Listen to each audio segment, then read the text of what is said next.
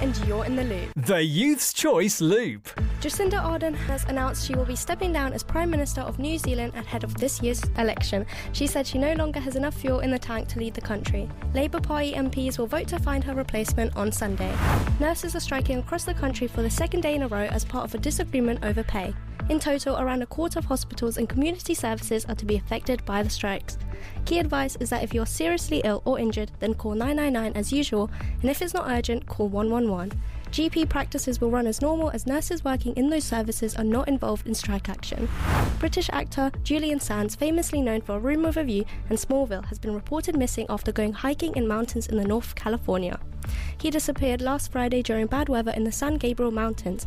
Police said ground rescue teams abandoned their search at the weekend because of avalanche risks, but it was continuing by drone and helicopter. The Youth's Choice Loop. That's your Loop News Roundup.